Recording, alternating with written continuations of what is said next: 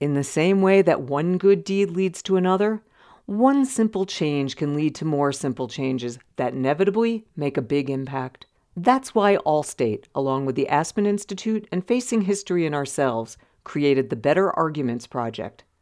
It's an initiative that teaches people the importance of constructive disagreements and how simply changing the way we engage with others can help transform and build stronger communities. Learn about simple changes that can transform your own community at betterarguments.org.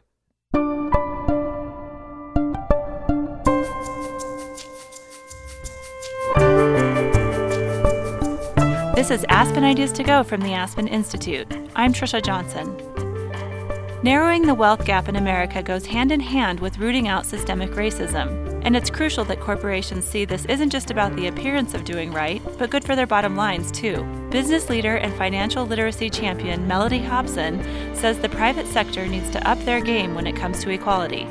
In business, we set goals and we meet them. The unfortunate thing is that right now, when it comes to diversity and inclusion, it's one of those areas that reminds me of when I was a child in second grade. My math teacher would give me credit for showing my work, even if I got the wrong answer. Corporate America wants credit for showing its work, but we keep getting the wrong answer. And so we have to be very definitive about the fact that this is one of the only areas where you can be wrong over a very long period of time, even decades, and still keep your job. There's no other area of corporate America where that is true. Aspen Ideas to Go brings you compelling conversations from the Aspen Institute. Today's conversation is from Aspen Ideas Now, a weekly dispatch from the team that produces the Aspen Ideas Festival. Corporations need to assess diversity and inclusion both inside and out of their operations by looking at their workforces, their suppliers, and their customers. If each of these groups is faring well, it'll have a positive effect on the entire economy. Ariel Investment CEO Mellody Hobson and PayPal CEO Dan Schulman speak about corporate responsibility and about the importance of financial literacy and supporting small businesses. The conversation is led by Aspen Institute President Dan Porterfield. Here's Porterfield. It's a moment of volatility, of stress, of recovery needed, and of hope for a strong American future. I'm here with two great experts who have a lot to say about this topic. And let's start with a big question. For the two of you, how do you define wealth? And how should we think about the construct of wealth when it comes to building an inclusive and durable economy? Mellody, would you like to start? Sure, I'm happy to start. I think it's a really important tone-setting question, because I think the big mistake that people have is when they hear the word wealth, they hear rich. And that's actually not correct. So the definition of wealth to me is a very simple one. It's what do you have minus what do you owe. And at the end of the day, that tells you how wealthy you are. And when we talk about financial terms. And I think this construct is super important because it allows us to understand what kind of society we are trying to steer towards, especially when we talk about it being inclusive. Because right now, for Black and Brown people, what we have minus what we owe is generally a negative number or very, very low relative to people who make the same income and have the same education that we have, but who happen to be white. To follow up, I just saw a Brookings study not too long ago that basically made that point and said that if you look at typical white family has 10 times more than typical Black family with the same education, the same occupations. This is an enormous structural inequity based on race. How do you think about addressing that challenge? Well, that's another, it's not even $1 million question, it's $1 trillion question. Yeah. I can't even put it in billions. I mean, these are the big issues that are plaguing our society. This question is not new. It's actually an old question. I love this story that I once heard actually from Bill Bradley, who said that when Albert Einstein was teaching at Princeton, there was a point at which he was giving an exam to students, and one of the students raised their hand and they said, Professor Einstein, this is the same question as the test last year. And he said, the questions are always the same. It's the answers that are different. Yeah. And so I think this is when you think about these issues that are confronting our society, the questions are always the same. The answers are different. We've answered them differently over time. And I think heretofore, the answers have largely centered on government response And when you look at the Emancipation Proclamation, or you look at the Civil Rights Agenda during the 1960s, I call those Civil Rights 1.0, Civil Rights 2.0. Civil Rights 3.0 is a corporate issue. It's a corporate problem. And I think the answers this time are falling at the feet of corporate America, the problem, I should say. And the answers will ultimately be found in corporate America to help move society along and make sure that capitalism is more inclusive. Dan Schulman, your thoughts on how we think about the construct of wealth and how you define wealth. I really agree with what Mellody was just saying. I think wealth, most people think of it in terms of a number, how much money do you have? I remember when I was growing up, my parents said, like, how do you define somebody who's happy? And it's like somebody who appreciates what they have. And I think this is kind of like a journey that most people are on. I think that being said, like, too many people are struggling every single month in our country. This is about 2/3 of Americans struggle to make ends meet at the end of the month. It's something like 185 million adults. And so this is an issue of paramount importance, where you have people who are so financially insecure, they have less than $400 of savings. They're stressed. They don't believe that their lives are going to be better than their parents going forward. They think that the system is letting them down. I mean, I think this is really the rise of extremism and really undermines so many of the tenets of our democracy. Our democracy has to be rising above your own self-interest. My favorite quote on democracy is, it's got to be more than 2 wolves and 1 lamb voting on what to have for dinner, right? But how can somebody rise above their own self-interest when they struggle all the time? And I think there are so many systemic issues, whether that be the racial wealth gap, whether that be just the increasing number of people that are moving into poverty that's been accelerated by the pandemic around the world. These are issues that I think need to be at the very top of what not just the public sector looks at, but as Mellody said, and I fully agree with her, what the private sector needs to step up to. We cannot abdicate our responsibility to address the social issues that face us as a country. Mellody and Dan, you're both values-based leaders who are so respected across your field for your commitment over your careers to drive change towards a free, just, equitable society through the private sector. Is there any particular experience you had growing up or a relationship you had that shapes your understanding of the role of the private sector to create a functioning and working society? First of all, I think we're all products of our parents. My dad once told me, son, the one thing you can't choose is your parents. I grew up with 2 parents who were fierce social activists. My dad was worried I'd be the youngest kid to have his picture in an FBI file because my mom was pushing me in a baby carriage at civil rights marches down in DC. I also think, and I learned this actually from Richard Branson when we were working together, that the only way to really experience something is to not just intellectualize it, but to really experience and to experience it in your heart. And so when I was thinking about supporting homeless youth, I spent time actually on the streets, living as a homeless person and understanding firsthand just how difficult and dehumanizing that whole thing is, just begging for money, struggling and to stay safe when you're sleeping in the streets. And that allowed me to talk with a real authenticity around that issue. And I try to do the same thing on taking care of people who are outside the financial system, making sure that our employees at PayPal actually spend time with $20, not having a bank account, not having a credit card, cashing a check, paying a bill, understanding what that process is really like so that when we try to solve that issue in our products, it's not just intellectual, it's really with an understanding of heart so you can bring your whole self to work. And I think you're so much more powerful when you can bring your whole self than just, the intellectual side of understanding issues and problems. Thank you, Dan. Mellody?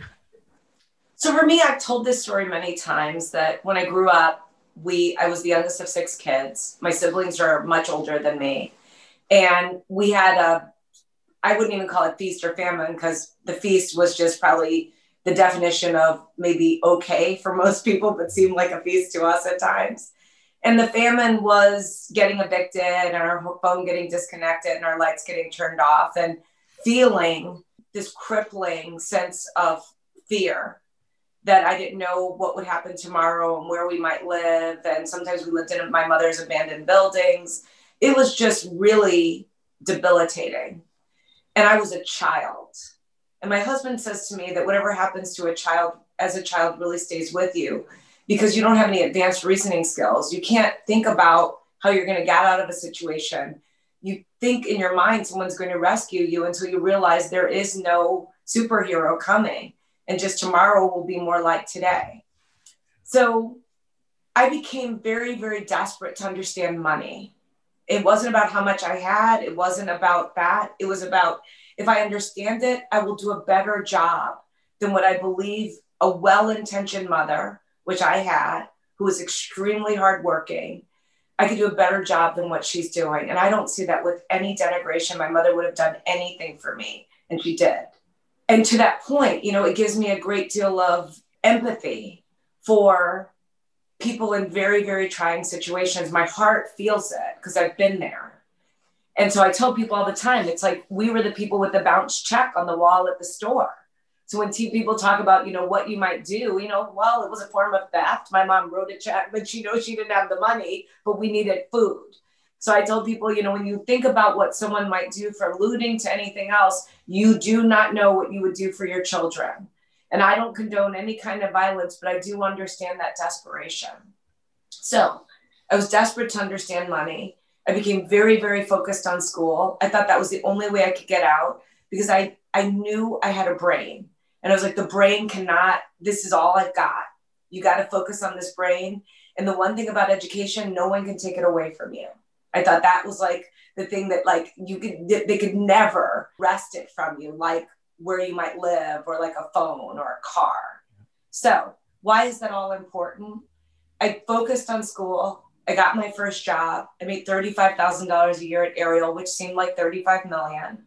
I'd go to bed every night and I'd be so grateful at the idea that I could pay my bills because I was so afraid of it all falling apart. If my phone bill came and it was $50, I'd pay $500. And I'd say to myself, I have 10 months of phone. This was my mindset. What fundamentally affected me was once I could stop worrying about where I was going to live and what bill collector was going to pay and what would be taken away from us, I said, this is a gift. And it's a gift I have to give to other people. It's not about a lot. It's just about being smart about what you have. So let me ask you both to reflect a bit about private sector leadership and some of the actions you'd like to see taken by the private sector at this moment in time. And Mellody, I'll start with you. I think that it comes down to this very simple concept of equality and inclusion and looking around your own house and asking yourself, to what degree do you live up to those ideals? And being a believer, I struggle with those that you must convince that creating an environment in your company that is fair and equitable and inclusive is one that ultimately will lead to greater success. More diverse, more fair, more equitable, more inclusive. And recognizing that we all have a journey here. No one gets a gold star yet in terms of how their organizations have been put together. I think we know what the mountaintop looks like, but we haven't been there yet. And so as a result of that, I would say that we start by really defining success, which is what we do in business. In business, we set goals and we meet them. And the unfortunate thing is that right now, when it comes to diversity and inclusion, it's one of those areas that reminds me of when I was a child in second grade. And my math teacher would give me credit for showing my work in math, even if I got the wrong answer. Corporate America wants credit for showing its work, but we keep getting the wrong answer. And so we have to be very definitive about the fact that this is one of the only areas where you can be wrong over a very long period of time, even decades, and still keep your job. There's no other area of corporate America where that is true. So our Black Corporate Directors Conference, which we started with Russell Reynolds and Deloitte, brings together the Fortune 500 Black directors. And in recent years, we've added Latinx as well in the spirit of inclusion. And we say, we want organizations to focus on what we call the 3 Ps: people, purchasing, and philanthropy. If it matters, it counts. So I say start counting. And I love the concept that math has no opinion. So count by ethnicity from the top of the organization, the board, all the way to the rank and file. No rolling everyone up in a multicultural umbrella and saying, here are our diverse people and including gender in that number. It doesn't work because it masks underrepresentation. So you want to look by ethnicity at the board, at the C-suite, at the senior executives, et cetera, all the way down. And you don't get to pat yourself on the back if 90% of your assistants are Black women. Doesn't work. You have to look throughout the whole organization. Then we say the second P is business diversity. In the old days, they called it procurement or supplier diversity. We think that's last century because it overlooks a whole host of areas of big corporate spend. Professional services, financial services, and technology specifically. Making sure when you look across all areas of where you're spending money as a company, how inclusive are your buying practices? Does everyone get a shot? Or do you have legacy relationships that just, it becomes very hard to upend, which again keeps people out and then minimizes the opportunity for everyone to create wealth. And then last but not least, philanthropy. There, the tail has been wagging the dog of late. People are very proud of their philanthropic contributions, and I'm delighted they're contributing to civil rights organizations. But I would say, let's be careful. Make sure we're not virtue signaling because you can only fix your house from within, not without. Thank you, Mellody. Dan, thoughts on what private sector leadership should look like in this era? First of all, I think it's ridiculous that in this day and age, we're still debating whether we should pay equally, whether we should have diverse workforces. It's crazy. I mean, there's one study after another that shows the more diverse your workforce is, the better you perform as a company. This whole idea of like pay equality, like, how can we be debating that right now? I mean, if you want to, and I assume everybody wants to attract the best talent to their workforce, if you're not paying equally across gender and ethnicity, like what signal are you sending in terms of the respect that you have? And so I think these things are table stakes. I agree with Mellody. We need to measure. We need to show progress towards these goals. Mellody hit on this in her first answer. This idea of inclusive capitalism, of having multiple constituencies that we are responsible for, is something I very much believe in. Like, to me, the number one constituency that a CEO has is to their employees. That's the number one. Why? Because I think the only competitive advantage a company has is the strength of its workforce, the talent, the passion that their workforce has when they're in. And is that workforce financially secure? My view is like, take care of your employees, step up and take care of your employees. And by the way, that means putting a metric in place. We put a metric in place to see how financially secure were our employees. We did a survey, and I thought this would come out really well because we pay at or above market rates everywhere where PayPal hires employees. The sad truth that came back is that in our entry-level positions and in all of our call centers, 2/3 of our employees also struggled to make ends meet at the end of the month, which told me that for that set of employees, the market isn't working. And so we developed a metric. We called it net disposable income. An NDI was how much money does somebody have left over after they pay all of their taxes and essential living expenses. And what we found out is that, again, for this big population inside PayPal, their NDI was only 4 to 6%. And so, of course, they were struggling. Any one thing could put them over the edge. And we decided as a team that the minimum NDI for any employee inside PayPal had to be 20%. So we had to increase our NDI by 4 to 5 times.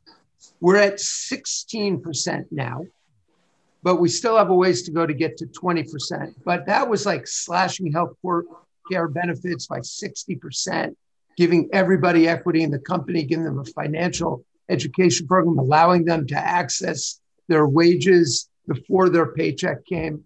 And I just think, we as leaders, those of us in some position of power, have an obligation to stand up and act as true corporate citizens. Because, by the way, I think it also gives us competitive advantage when we do that.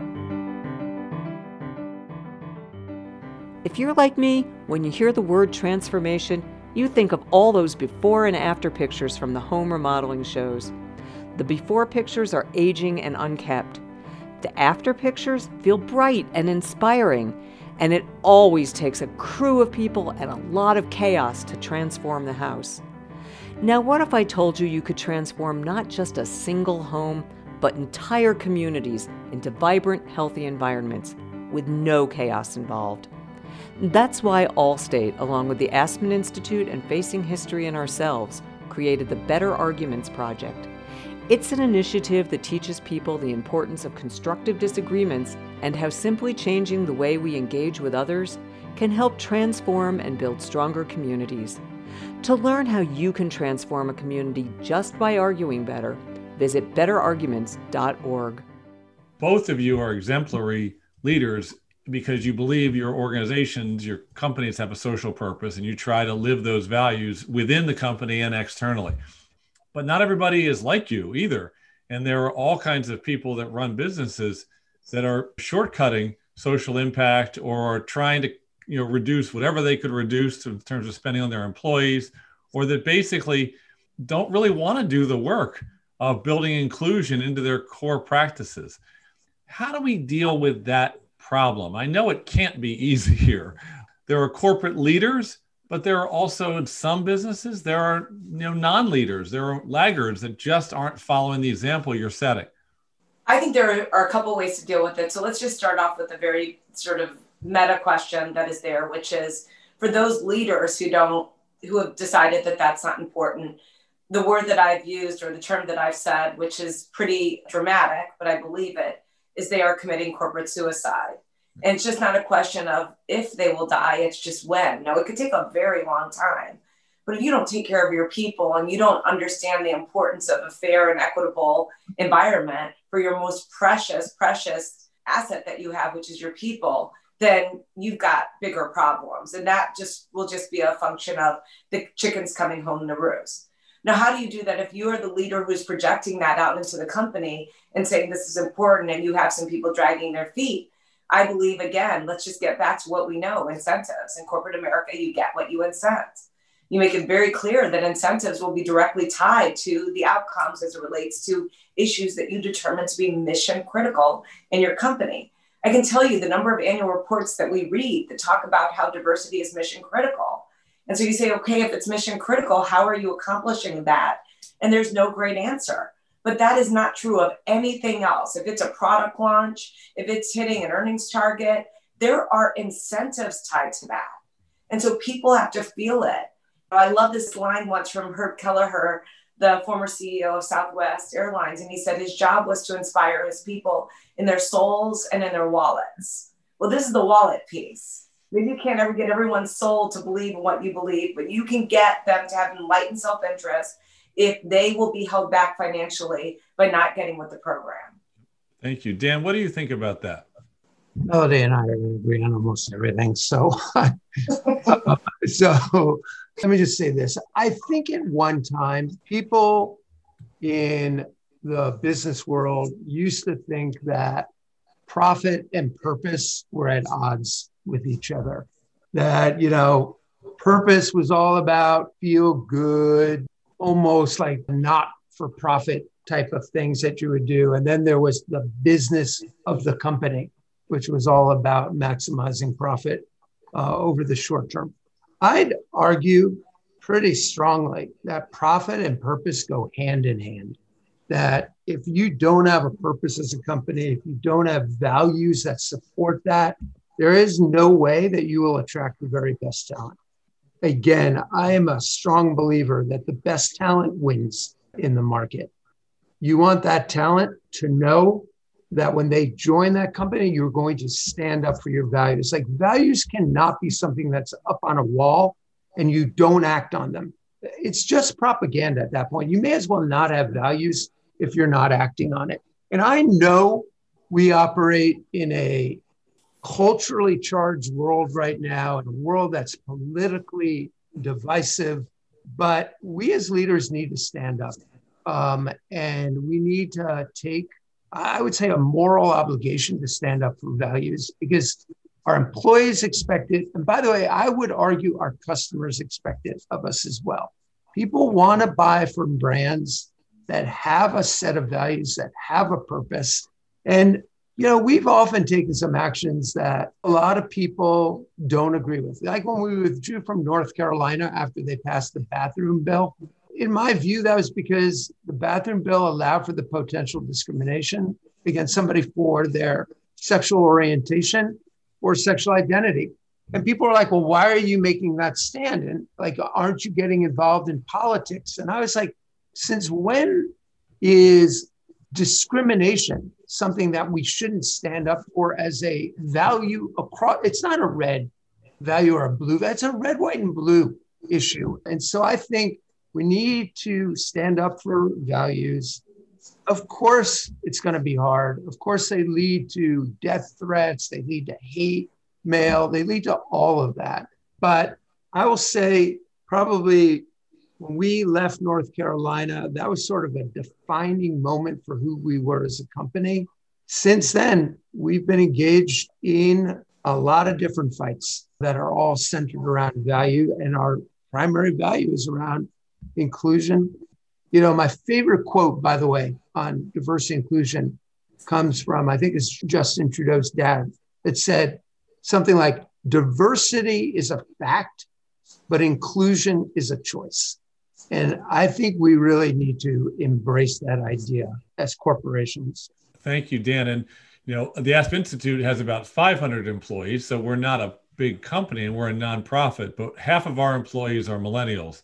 And we really see among our millennials this deep desire or yearning for the practices of the organization to reflect the values that they bring into the organization, and for us to partner with organizations that share egalitarian values or looking to drive change towards a more just and equitable society. Just as you say, we couldn't recruit anybody if we weren't working towards those ends, obviously in partnership with anyone that wants to work with us. Now, Dan, you have a unique sightline into America's small businesses. And, small businesses create 2/3 of the jobs in our country and are probably 45% or something of the overall economy. COVID has really wreaked havoc on our small business economy. What's on your mind about the future of small business in America? And is there something that we should be doing in terms of public policy to support small businesses in a new way? Even before the pandemic, I was worried about small businesses. I think we are not better off as an economy or a society to have just a couple of gigantic retail giants controlling the retail landscape. And then COVID came around and you've had something like 20% of all small businesses closed down, 41% of Black-owned small businesses closed down. I feel like this is like part and parcel of the mission of PayPal. I think, Mellody, I would add a fourth P to your three Ps, which would be like product as well. Maybe that is already in there, because I think it shouldn't just be like what we stand for is good, but our products themselves should be part of our mission. Like one of the things that we do, and not many people know this, we're one of the top 5 providers of working capital to small businesses in the country. And 70% of our working capital loans go to the 30% of counties where 10 or more banks have closed branches. And where do banks close branches? They close branches typically in lower income neighborhoods because they need a certain amount of deposits for a branch to be profitable. But with technology, we ought to be able to do things in a very different way, which is what we're trying to go do. And what we're finding is when we can loan to small businesses in those areas, their average sales go up by 22% versus a control group that goes up by 1% to 2%. And so we're really making a difference in those neighborhoods through the products and services that we put out into that. And I think whether it be putting out loans through working hand in hand with government through things like the Paycheck Protection Program, whether it be our own products that utilize not just like traditional FICO scores, but proprietary algorithms that allow us to look at businesses in ways that maybe traditional institutions might not look at them. I think these are the ways that we just need to step up. I mean, we've also made a commitment, a $530 million commitment to help reduce things like the racial wealth gap, to give to entrepreneurs, Black entrepreneurs, minority entrepreneurs, blank banks, really invest in neighborhoods that will support small businesses and entrepreneurs. And I think all of us can play a role in this, government and private sector. I look to partner with the public sector, but I really look at ourselves, like what can we do? Because I can control that. And what difference can we make as a company? That's visionary. Mellody, this idea of the 4th P of products, does that strike a chord? Sure. I mean, I think anything that can help move the needle on this issue and create a fair and equitable opportunity is something that I think helps create wealth in our society in a more fair and equitable way. And so, yes, I think that that is a very good idea. I mean, an immediate idea, I just want to, I have to put this in because of where we are right now in terms of the government. We need another stimulus plan for small business immediately. I mean, this is nuts. These are desperate times for a small business. And to be sitting and politicking this is just, it will put our country in a deeper hole that becomes harder to dig out of. So it has real implications for all of us, not just those businesses that are really desperately trying to stay alive. Certainly, if our economy is not resilient, our country is not going to be resilient, and we have to be able to prioritize that. Both of you have said such thoughtful things about what is wealth. And I want to ask you this question. There's no shortage of tools and innovation to help people who have a lot of wealth be able to manage their assets and grow their assets. Is there anything we should be doing as a society to think about helping lower income, very modest income people be able to grow their wealth? Are there new instruments or tools or policies that could help create a growth economy, a growth culture where growth feels shared? So I'll start. Dan and I have had so many conversations, or maybe I should put it this way, a long conversation once about this issue. And I know we have very similar points of view, similar backgrounds in terms of our experiences growing up that were tough, that really have us have this mindset that we both share. And we really do basically agree on everything that we've talked about. And I wholeheartedly in my mind am clapping inside with what he is saying. But what I would say, I think is the number one thing that we can do is to have a financially literate society. And we need to do that by having financial literacy in schools in America. This is the craziest thing. You can go to high school in America today and take woodshop or auto and not a class on investing, which always leads me to ask people who wills, who cleans their own carburetor? No one. But these classes on investing literally could be life-changing in terms of wealth creation, understanding the difference between the Dow, the NASDAQ, and the S&P, understanding these issues as you step up to select options in your 401k plan that ultimately will shape not only your future, but potentially the future of your heirs. These are life-changing, saving decisions. And yet we are basically given the keys to a car and never been given driver's ed. And so the most important thing that I think we can do is create a financially literate society and start with our children in the same way that we have languages. We know it's better to teach a 3-year-old a language than a 15-year-old. The exact same thing is true when it comes to conversations about money, which are lacking in our society, mostly because parents are in and of themselves not comfortable with the subject matter. And they don't recognize that all the money habits they have, they're literally just passing on to their children de facto. And we've tried to attack this issue at Ariel with a school that has a saving investment curriculum where we give every first grade class $20,000 real dollars to invest. We have over 600 kids in our school, and the kids take over increasing responsibilities for managing the money.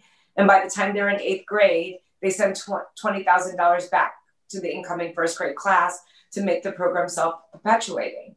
And because of that, we have children who can speak the language of finance, and they understand market cap, and they understand opportunity cost, and they understand a whole host of topics that we think will set them on a great path eventually.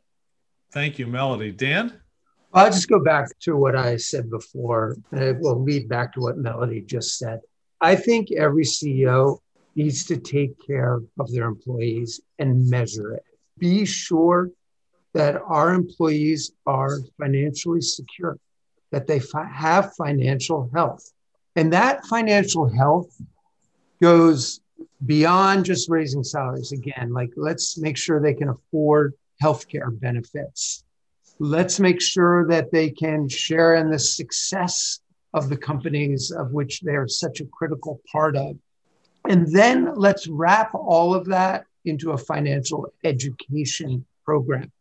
Because to what Mellody was saying, giving people stock, giving them the wherewithal to save, if they don't understand how to go do that, where do I invest? How do I think about equity? I think you're giving them the ability to have some wealth creation, but you're not giving them the education to be sure they take advantage of it. And that education is what creates something over the long term as opposed to a short-term fix. I think we have so much wherewithal within ourselves to, like, imagine if we all stepped up and took care of our employees and helped them and gave them financial literacy and the actual financial health. That would go a long way. Like, working hand in hand with government also can be helpful, but we know in many ways our government is hamstrung, whether that be through political divisiveness or just the issues they face from a budgetary perspective. I do think there's so much that we can do, and we just need to lean in and get it done and measure it. Let me ask you this. Are you optimistic about America's economy and our capacity for structural reform? Or are you pessimistic, or are you undecided? Dan, how about you first?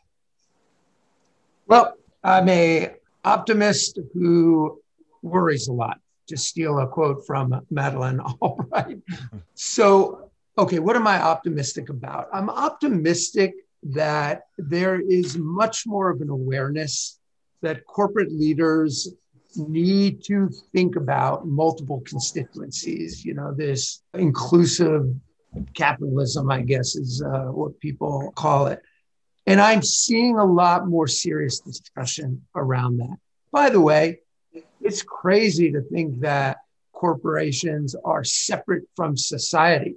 We need strong economies. We need citizens who feel like they can make a difference, they can dream, they can have financial health. This accrues to the benefit of a corporation over the medium to long term. This is really a debate with some people around not really the end goal, but really the timing of that. If you want me to maximize my profits next quarter, of course I can do that. more than what I'm doing right now. But I'm trying to build a company that can move from being a good company to a great company. That means investing in our communities. It means investing in our employees. That part I'm optimistic about. I've got real legitimate concerns whether everybody will accept that, but I'm optimistic about it. Structural change from a government perspective, I worry about our ability to get that done, given the very divisive nature that's within our politics right now. Thank you, Dan. Mellody? I'm optimistic. I wake up every day with a glass half full personality and perspective. I always believe tomorrow will be better than today, always. That's just in my DNA. And I think that's very American. Americans by our very nature, we're hopeful and optimistic. I also just look at the facts. If you look over the course of history, we've seen continual improvement in the sort of state of humanity. Every decade, I think we move a little further, not as fast as any of us wants, but certainly the mere fact that I can sit here and talk to you and be who I am today is a testament to how society can move forward. Now, there's not enough of me, so please know I don't look at that self and say, I'm good, we're all good. We aren't by any stretch of the imagination, and you should not have to have miracles happen for you to see some of the outcomes that I have had. And there have truly been miracles. It wasn't even about the hard work. That was a given. But some miracles had to happen along the way to help me get to certain places and to be in certain rooms. And so I say that's not what I'm talking about. But what I am talking about is I tell people on my very worst day, when I'm like really down and despondent, I always remind myself I'm not in a field picking cotton, because it wasn't too long ago that was the reality of someone who looked like me. So we have to recognize those strides that we've made, but also hold ourselves accountable, but that it is not good enough. I believe America solves its problems, as Warren Buffett says, and you see it time and time again. I also think we're a great country of innovation, and I believe that will continue to happen. But I think that those of us who have voices and who have power and who have influence, have to be demanding and really, really vocal about the need to make sure that our society is doing everything it can to be inclusive and making sure that people are not left behind and helping people to understand the stakes. What Americans saw this summer, and especially business people, that racial inequality is bad for business. They saw that when people were in the streets and city centers were having to be boarded up with plywood. They saw that this is what happens when people feel like they don't have a fair shake. And so I think that wake-up call is not an insignificant one, not to mention the horrific murder of George Floyd and so many other people. So the bottom line is the last reason I'm optimistic, and it's a double-edged sword, is because of the viral nature of our society. Society is going to hold us accountable. Our employees, our customers, people who sponsor us, what have you. If you say it and you don't mean it, I believe society will hold you accountable. Dan Schulman is president and CEO of PayPal and has been named one of Fortune's top 20 business people of the year several times. As part of his lifelong commitment to social justice, he believes the private sector has a responsibility to improve the world. He promotes economic and financial literacy to create an informed society where everyone has access to economic opportunity. Mellody Hobson is co-CEO and president at Ariel Investments, where she's responsible for management, strategic planning, and growth. She's a nationally recognized voice on financial literacy and has brought her expertise to corporate boardrooms across the nation, including Starbucks, JP Morgan Chase, and DreamWorks Animation, as well as many nonprofit organizations. In 2015, she was named one of Time Magazine's 100 Most Influential People. Dan Porterfield is president and CEO of the Aspen Institute. Make sure to subscribe to Aspen Ideas to Go wherever you listen to podcasts. Follow us on social media at Aspen Ideas. Listen on our website, aspenideas.org, and sign up for our newsletter. Today's show was produced by Shauna Lewis. It was programmed by the Aspen Ideas team. Our music is by Wonderly. I'm Trisha Johnson. Thanks for listening. Every day we try to eat right and exercise in order to be healthy and keep our bodies strong. But what do we do to make our communities healthy and strong every day? Fortunately, Allstate, along with the Aspen Institute and Facing History and ourselves, created the Better Arguments Project. It's an initiative that teaches people the importance of constructive arguments and how simply changing the way we engage with others can help transform and build stronger communities. Learn more at betterarguments.org.